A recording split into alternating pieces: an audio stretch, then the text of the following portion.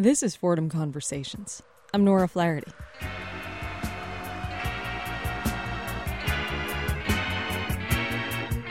If you've thought about communism in the Depression years of the 1930s, you might have had the same reaction that Bigger Thomas does in the 1940 book Native Son by Richard Wright. He looked at the building into which she had gone. It was old and unpainted. There were no lights in the windows or doorway. Maybe she was meeting her sweetheart? If that was all, then things would straighten out. But what if she had gone to meet those communists? And what were communists like anyway? Was she one? What made people communists? He remembered seeing many cartoons of communists in newspapers, and always they had flaming torches in their hands and wore beards and were trying to commit murder or set things on fire. People who acted that way were crazy. All he could recall having heard about communists was associated in his mind with darkness, old houses, people speaking in whispers, and trade unions on strike. And this was something like it.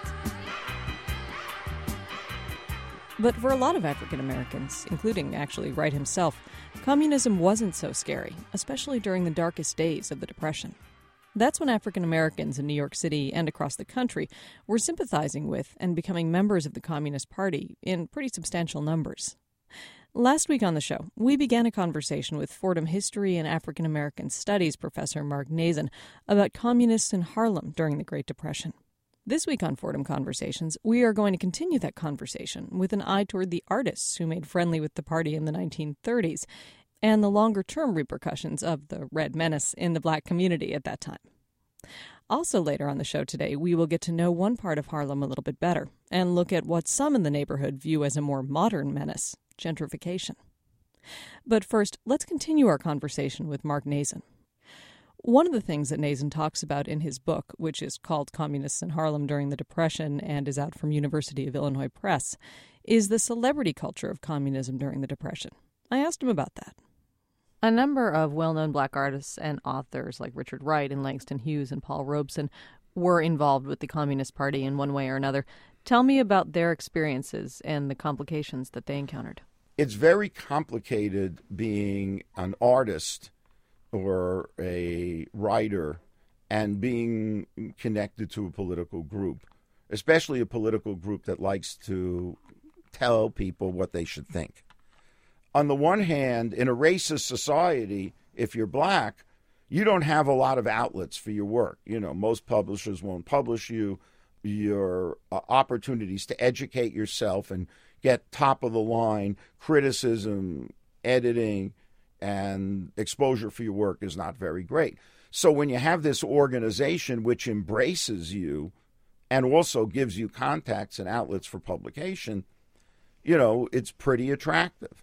But then when they start telling you what to say and what to write, you know, it can challenge your sense of a writer's integrity. And I think that's what happened. People were drawn in by opportunities that they had here that they wouldn't have had elsewhere, but then ran headlong into the idea that they were going to be told what to write, what to perform, and so forth. So in the case of Richard Wright and Langston Hughes, in the case of Richard Wright, he had a very open break with the Communist Party. In the case of Langston Hughes, he just sort of drifted away. Now, Paul Robeson is an interesting case because Robeson never breaks. You know, a lot of scholars have pondered, why didn't he break? And it's an intriguing question, but some of it may have been his rage at the United States was so great that he didn't want to give the American racists the satisfaction of recanting something which he had embraced. So he bit the bullet and stayed in, even at the cost of his career. You know, you could say it was noble stubbornness, or you could say it was, you know, being complicit in Stalin's crimes. I mean, there's a lot of, you know, debate about, but Robeson is the only person who stayed. Of the great writers, you know, Ellison, Wright, Langston Hughes, they all drifted away or broke. Robeson stayed in. He and Du Bois. Du Bois also remained associated with the Communist Party, but some of it was sort of rage at what they saw as American hypocrisy. What right do you have to criticize the Soviet Union, for X, Y, and Z when you've done so many things to my people. Maybe you should explain a little bit about Paul Robeson's life and career path. Okay. Paul Robeson was arguably the most talented African-American of the 20th century and quite possibly the most multi-talented person. He went to Rutgers University, where he was valedictorian of the class, played 4 sports, was considered one of the top 10 football players of his generation, went on to Columbia Law School, got a law degree from Columbia, played professional football, and then began a career as an actor and a concert singer. Began in acting in Eugene O'Neill's plays and became the best-known black actor of his generation, but some people remember him best for his singing. His singing career began with American Negro Spirituals, and he had this incredible bass voice. And then he learned 13 languages and became someone who performed the folk songs of the world along with American Negro Spirituals. In 1929, he went into exile in Europe, fed up with the racism. He couldn't stay at hotels. He couldn't sit in the theaters he performed in. He couldn't get jobs. It was one humiliation after another.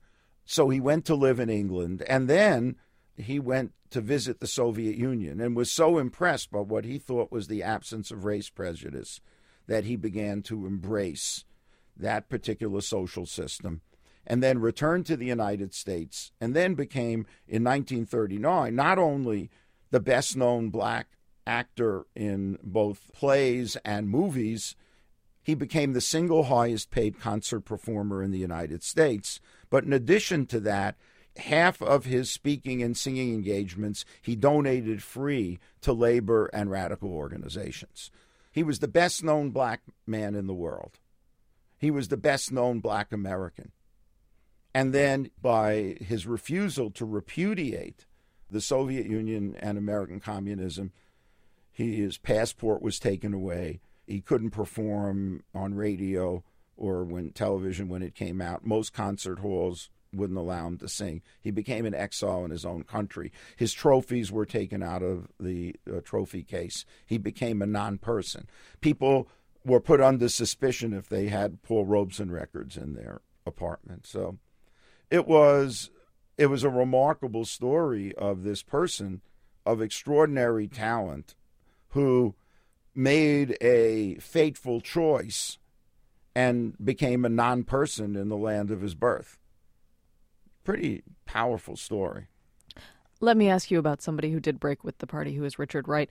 One of the first books that I read when I started college was Native Son, and I remember the portrayal of the communists in that book. You know, Bigger, I've long wanted to go into those houses, she said, pointing to the dark, tall apartment buildings looming to either side of them, and just see how your people live. You know what I mean? I've been to England, France, and Mexico, but I don't know how people live 10 blocks from me. We know so little about each other. I just want to see. Never in my life have I been inside of a Negro home, yet they must live like we live. They're human. There are 12 million of them. They live in our country, in the same city with us. Her voice trailed off wistfully. What was the reaction by people in the Communist Party to that book? They were in a very difficult position because Ben Davis, who was at that time the most powerful African-American public leader of the Communist Party and also did a lot of their reviews, he wrote a review of the book praising the book for its powerful portrait of racism, but criticizing its portrait of communism as being narrow and overly wooden. At this point, Wright had not broken with the Communist Party, so the party was trying to keep him in the fold, but at the same time criticize him. They were playing a balancing game. It was another year or two before he would break. So they were giving him more leeway than they would normally give somebody. He was not flatly denounced for writing that book. which is itself is a very interesting phenomenon.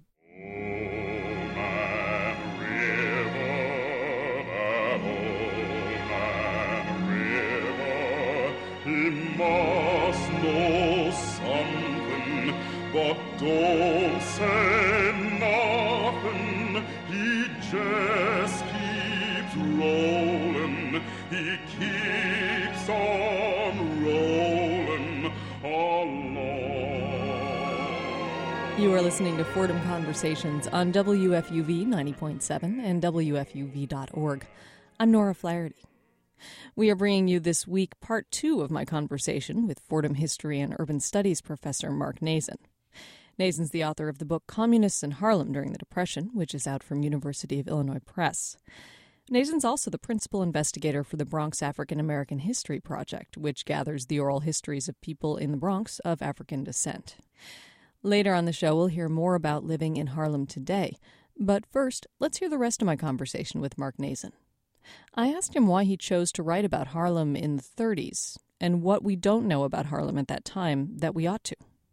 Harlem at this time, people write about the Harlem Renaissance in the 20s and all the writers. That what you had in the 30s was the political version of the Harlem Renaissance. This is where political activism of the modern kind that used protest techniques rather than lobbying and legislation. This is where you had the picket lines to get a store to hire blacks. This is where you had hunger marches to get home relief agencies to give aid to clients. This is where you had people from the Garvey movement, people from the churches, people from labor unions arguing about, what strategy is best to help black people get a more favorable place in American society. It was a place where there was a lot of experimentation with new ideas about how to achieve racial equality and social justice. And it was filled with activism and contentiousness. And the Harlem Renaissance was an elitist movement. It was a movement of writers, of artists, of musicians. What was going on in Harlem in the 30s was, thousands of people marching. And yet this is also something which shaped the America that we live in now. Now, you say that a lot of writing about black participation in the Communist Party has been about the party as sort of an alien presence in black protest and also is using genuine grievances within the black community to forward the cause of communist organizing. You take a different tack, though, right? I think that on one level that's true, that there were people in the Communist Party who sought to use black grievances to advance their particular agenda, whether it was defending the Soviet Union or building a communist party. But there were also black people who said, let me use this organization to get some of what my community needs.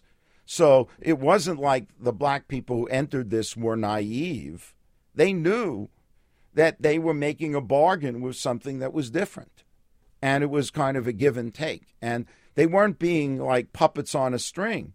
People enter political relationships, I think, very often with their eyes open. They don't always go in like love at the first sight. They enter cautiously.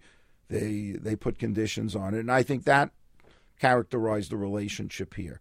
When push came to shove, Harlem was a stronger community as a result of communist influence. It wasn't weakened by it. It wasn't undermined. It was strengthened. And a lot of people who went through that movement grew as a result and went on to do amazing things after they left. There were the tragedies like Paul Robeson, but there were also the people who achieved great success after they left the Communist Party. There were people who went through the Communist Party as sort of a generational experience. Now, you wrote this book a few years ago, and now most of the work you do is focused on the African-American history of the Bronx. How does this work that you did in the 80s relate to what you're doing now? You know what I think? The biggest thing is that I learned to listen to what people say about their lives rather than what writers say they should say. When I entered this, doing the research for the book Communists in Harlem, I went out and interviewed a lot of people. Sometimes I interviewed them 3 or 4 or 5 times. And some of what they said, was in no book that I had ever seen and contradicted a lot of what I saw in books. And I just learned that, you got to listen. And that's what I think that I brought into this project. When I started working the Bronx African American History Project, pretty much the prevailing narrative of black life in the Bronx was Irish, Italian, and Jewish. It was a wonderful place to live. Then blacks and Puerto Ricans moved in. The Bronx burned, and now it's a mostly, Latino borough. It was as though African Americans had no presence other than as agents of destruction. And when I started actually interviewing people, they talked about how people moved from Harlem to the Bronx to find better schools, to find better housing, to find better shopping, and they actually had that experience for 20 years. So it was like a whole portion of people's lives was erased by the way people were writing about Bronx history. And I think the same thing happened. You erased the agency of the black people who were in the Communist Party. You made them seem like puppets in a string rather than strong-willed people who were trying to deal with very difficult problems and were willing to work with this particular organization which offered them aid. So, that's the thing. I let people tell their stories. And then I try to, as honestly as I can, connect those stories to larger historical narratives. The thing I'm proudest of about Communist in Harlem is 25 years later, there's been no book that's written which repudiates the work that I did in this. And that's, I think, partly because I not only did my homework and looked at every available document, I really tried to listen to people. And I didn't come in with this preconceived conception. How does black communism in the 30s relate to black radicalism today? Can we see some roots? Today there isn't much in the way of black radicalism. I think that there isn't much in the way of radicalism, period, in the United States.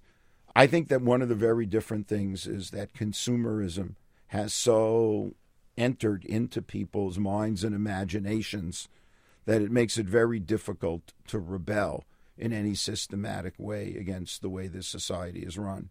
And consumer society, while it was developing in the 20s, hadn't reached into and, transformed and shaped the way people thought as much as it does now. I think we're in a whole new ballgame, and I don't think that the categories that I used in writing about that subject help very much in understanding where people are today politically.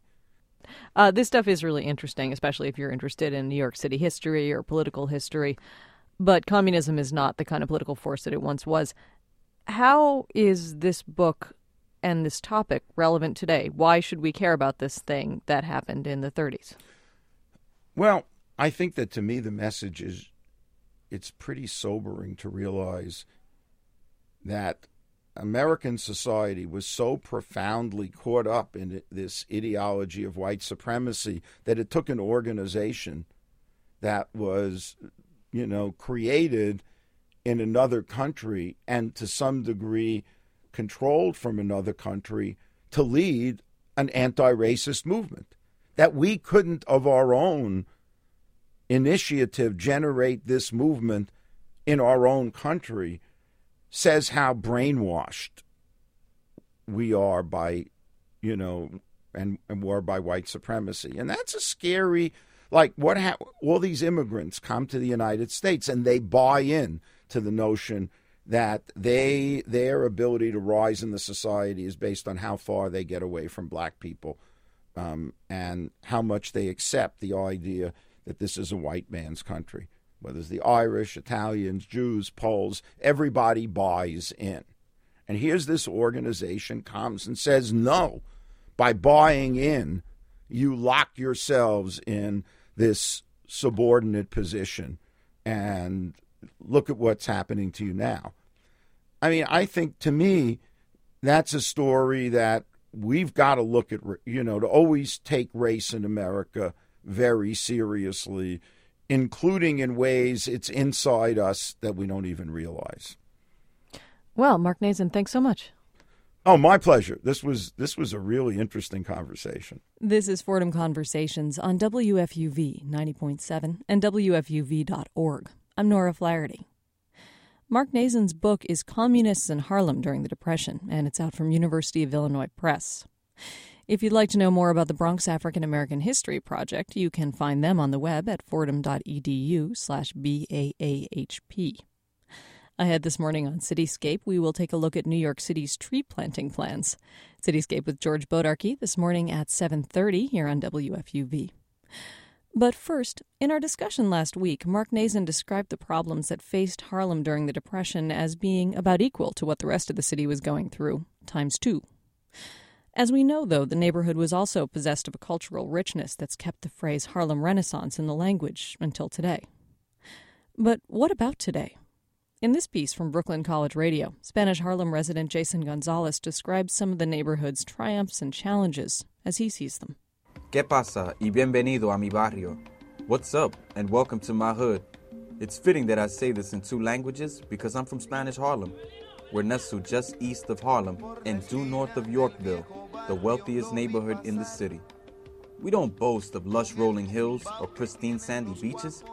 Heck, we can't really guarantee clean air. Spanish Harlem has the dubious distinction of having the world's highest rates of asthma. Incredibly, the residents of El Barrio have higher asthma rates than those of Calcutta, India. Now that's whoa. Indigenous wildlife is limited to the usual pigeons, sparrows, and seagulls, with crows and mice, rats, and mean cats. As far as the eye can see, brown brick buildings pierce the New York sky, the flawed design of city master builder Robert Moses. East Harlem has the highest concentration of public housing projects in the entire city. The site of the PJs is ubiquitous. Junk and treasure. One man's junk is another man's treasure. Behind the walls of the brown buildings dwell brown faces, intent on creating their own enclave, a place far from home but closest to the heart. So they built casitas and cuchifritos, and they drove caddies. They introduced us to salsa and sofrito, to Goya beans and fine rums. Any Sunday was reminiscent of Fat Tuesdays on Bourbon Street, the festive atmosphere epitomized by the rhythmic sounds of congas and guidos and cuas. The parks on the corners provided the perfect venue for live music and dancing. The pleasant smells of Sunday dinners wafting in the air.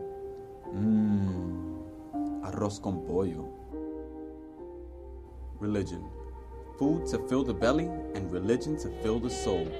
These pioneers from Puerto Rico partied on Saturday and prayed on their Sabbath.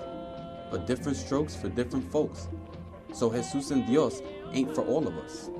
They came as Catholics and Pentecostals, brujas and santeros, iglesias for the Christians and botanicas for those who were steeped in mysticism, black magic, and voodoo. They pray to Chango, the African deity. They all pray for a better day. Mayors. So a neighborhood evolved with the influx of migrants from La Isla del Encanto, all lured with hopes of finding work in post-World War II New York City, when LaGuardia was mayor, and Koch and Dinkins too. Soon it became the epicenter for Puerto Rican culture in the city. Soon Machito had a square on 111th Street, and Tito Puente had a way on 110th Street, and Luis Muñoz Marin had a boulevard on 116th Street. Here they play the annual Old Timers Tournament, where sweet swinging stickballers and their scions swatted out for the sport supremacy. Home to Hector Macho Camacho, one-time world boxing champion. 103rd Street and 2nd Avenue is the birthplace of the Iron Horse, New York Yankee great Lou Gehrig. 106th Street and Park Avenue, home of the Graffiti Hall of Fame, El Barrio's version of the Louvre. The concrete walls of Jackie R. Robinson Educational Complex serve as the canvas for those masters of American hieroglyphs. Bubble or block, b-boys or toys, they all flock to the Acropolis of graffiti. So are you hungry? How about some authentic Puerto Rican food fit for any palate? Check out La Fonda Boricua. No Taco Bells here. Real Mexican food tempts tummies. with tacos and chimichangas. Italian food? Spanish Harlem is home to the exclusive and prestigious Rayos, located on 111th Street and Pleasant Avenue, where only A-list celebrities and politicals reserve the right to manja in Spanish Harlem's Little Italy. The Feast of Mount Carmel is El Barrio's version of San Gennaro, where sausage and peppers, cannolis and calamari are devoured with sinful delight. Change. But change is in the winds. It's not been subtle either. And this new reality has thrust a new word into my lexicon: gentrification. See, no one cared when crack hit and families split, when liquor stores offered a bottle and a dream, when burnt buildings served as heroin havens, when bullets and bodies littered the asphalt, their smoke and stench silenced justice. Serve and protect was conspicuous by their absence. Police concern. Now the police show concern. They patrol the streets of Spanish Harlem, eager to enforce quality of life crimes they seemed so cavalier about enforcing just a few years ago. That isn't the only change. I have noticed a gradual shift in neighborhood demographics. Now we see more and more outsiders moving into our neighborhood, those with absolutely no connection to the neighborhood, eager to transform our barrio into the next Williamsburg or Tribeca. They have arrived in droves, lattes in tow, seeking to repopulate areas where decades earlier a white flight occurred, but it seems that white America is not so eager to settle in the burbs like their relatives of yesteryear. Money-making Manhattan is living up to its moniker. Rents have skyrocketed while unemployment has increased in Spanish Harlem. The residents who consider this their home share an uneasy existence with their new neighbors. The residents realize that they are slowly being displaced. See, it isn't lost on anyone's mind what the cost of a one-bedroom apartment has ballooned to, or how Costco has designs on the old neighborhood in Pleasant Avenue, or how developers build at breakneck speeds, and how existing owners refurbish, hoping to lure new tenants who wear Che Guevara t-shirts, but disconnected from the Hispanic reality.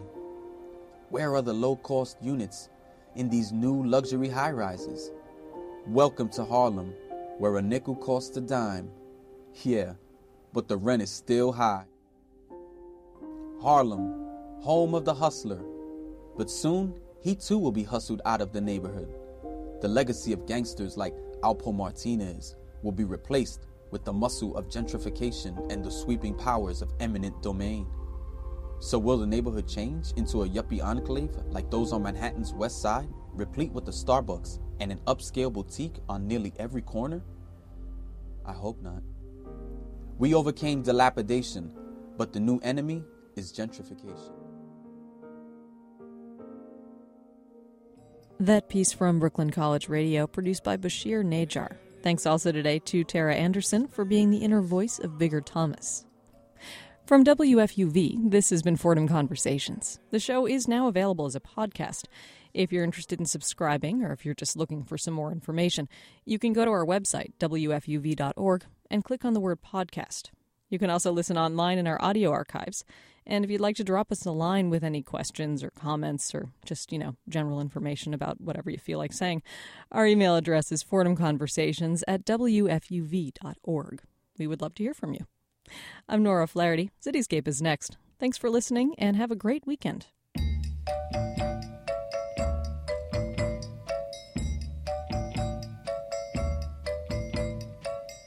There is a rose in Spanish Harlem,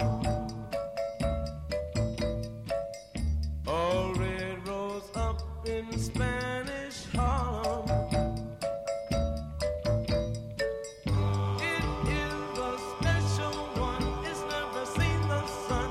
It only comes out when the moon is on the run and all the stars are gleaming. It's growing in the street right up through the concrete, but soft and sweet and dreamy.